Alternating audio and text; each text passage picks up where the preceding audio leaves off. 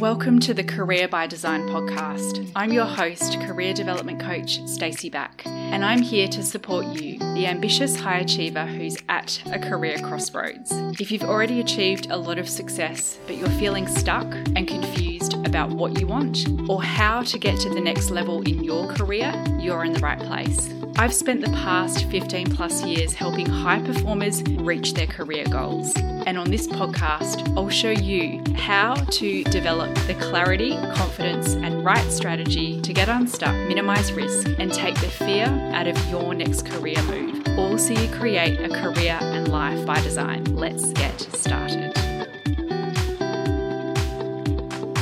Hello and welcome back to the Career by Design podcast. I'm your host, Stacey Back. Today we're going to talk about one of the most crippling issues keeping high performers stuck in a constant cycle of overwhelm and burnout. Can you guess what it is? It's overachievement and perfectionism. Ever been asked in an interview, what's your weakness? Well, way back in the early days of my career, the go-to response, which I'd state very proudly, was, I'm a perfectionist. I remember preparing for the strengths and weaknesses question in one of my first job interviews. Research told me to mention a positive weakness, or in other words, to turn my weakness into a positive. Here's what the 20-year-old me came up with. This means I have extremely high standards and I'll do whatever it takes to meet them. Is it any wonder this is the most overused and cringeworthy response to an interview question? However, this wasn't simply a clever answer in my job interview. Perfectionism has been a constant battle my entire life, and I'm not alone. Perfectionism is a common trait amongst many high performers, and traditionally, society has often associated it with accomplishment and success. But when does achievement become unhealthy or unhelpful? And how do you remain driven and motivated while keeping your perfectionism in check? In this episode, I'm going to explain where perfectionism comes from, how it differs to healthy striving, and the consequences of overachievement. I'll also walk you through my top 5 tips to help you successfully balance your ambitions with the desire to be perfect. Are you ready? Let's dive in.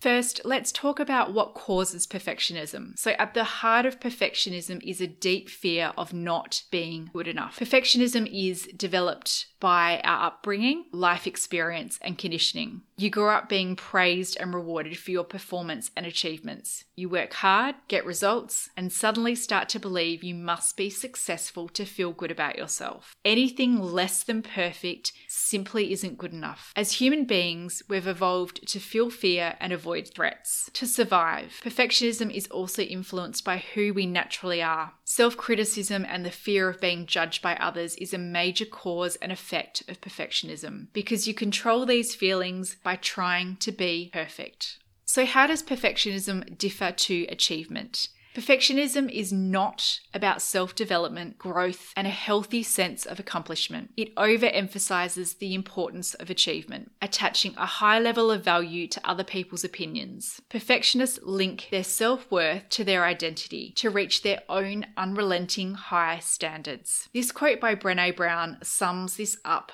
beautifully. She says, healthy striving is self-focused. How can I improve? Perfectionism is other-focused. What will they think? Next, let's cover the consequences. Perfectionism leads to overachievement. You believe doing your best is not enough. You must strive for greater and better. As a result, you have unrealistically high standards, set unachievable goals, and put yourself under immense pressure to reach them. Stress and burnout are the consequences of overachievement. You work excessively hard to achieve your goals. Work's no longer fun, and you start to question why you set these big ambitions in the first place. You could also be completely overwhelmed by the size of the task in front of you, held back by procrastination, and feel anxious and guilty if you don't manage to meet your own high standards. And even if you accomplish your goals, your sense of fulfillment is often short-lived. You immediately dismiss your success, feel relieved you've achieved it, or set the benchmark even higher next time. So how do you handle perfectionism? These days, I consider myself a recovering perfectionist, and I've learned how to successfully manage perfectionism and keep my overachievement in check most of the time. Most being the key word, because remember, these behaviors have been reinforced over decades and don't disappear overnight.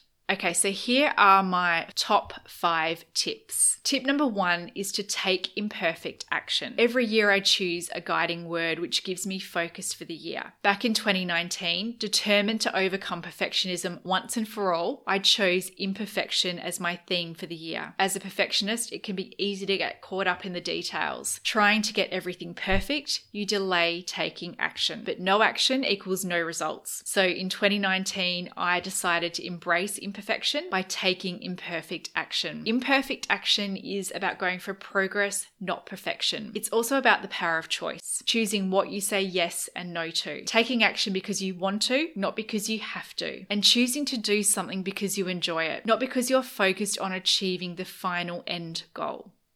Okay, so tip number 2 is to do your best. This one comes from the wonderful book, The 4 Agreements by Don Miguel Ruiz. If you haven't read it, I highly recommend you do so. It's amazing. The 4th agreement states, always do your best. Nothing more, nothing less. This isn't about doing more than your best. Here I'm talking about unhealthy striving and overachievement. Working longer and harder is ineffective and leads to reduced productivity because in the long term, doing more makes you unhappy, stressed, and burnt out. Doing your best involves setting realistic standards and goals. Ask yourself, how can you relax your standards? Are your goals achievable? Always doing your best is about replacing an unhealthy belief with a more helpful, positive one. It's the belief that your best is never the same from one moment to the next, meaning it changes over time, depending upon your mood, energy levels, health, and what's going on in your life. Some days you'll feel energized and ready to take on the world. If you've had a poor night's sleep, or you're sick, your best will be different. The idea is to live in the moment and simply do your best, whatever that looks like right now. Tip number 3 is to celebrate success and failing. It can be easy to play down your achievements or rush straight to the next goal. Instead, take some time to reflect on and celebrate your achievements. Reward yourself when you accomplish an overall goal. And to stay motivated, celebrate and reward yourself as you reach milestones along the way. Practice making mistakes and celebrating failing too. Failing is an opportunity for learning. To fail doesn't mean you're a failure. Letting go of the need to be perfect leads to action and learning. By making mistakes, you learn from them, and this is where the growth and transformation happens. Tip number 4 is to prioritize self-care. Unrelenting high standards and overachievement lead to burnout. To counter this, always prioritize self-care and time out. To me, self-care means maintaining my morning routine of meditation and exercise, eating healthy, and taking regular breaks throughout the day. For you, it could be as simple as having a good night's sleep or booking an annual holiday overseas. Work out what self-care means to you. Put measures in place to avoid burnout and prioritize sticking to them. The 5th and final tip is to practice self-compassion. Not feeling good enough and the fear of failure are part of being human. You're absolutely not alone. We all experience these feelings at some stage in our lives. So be kind to yourself, let these feelings appear, but don't get attached to them. Finally, practice self-acknowledgement. Take the time to celebrate who you are. Your best qualities, not just what you do and achieve. Write them down and make it a daily practice.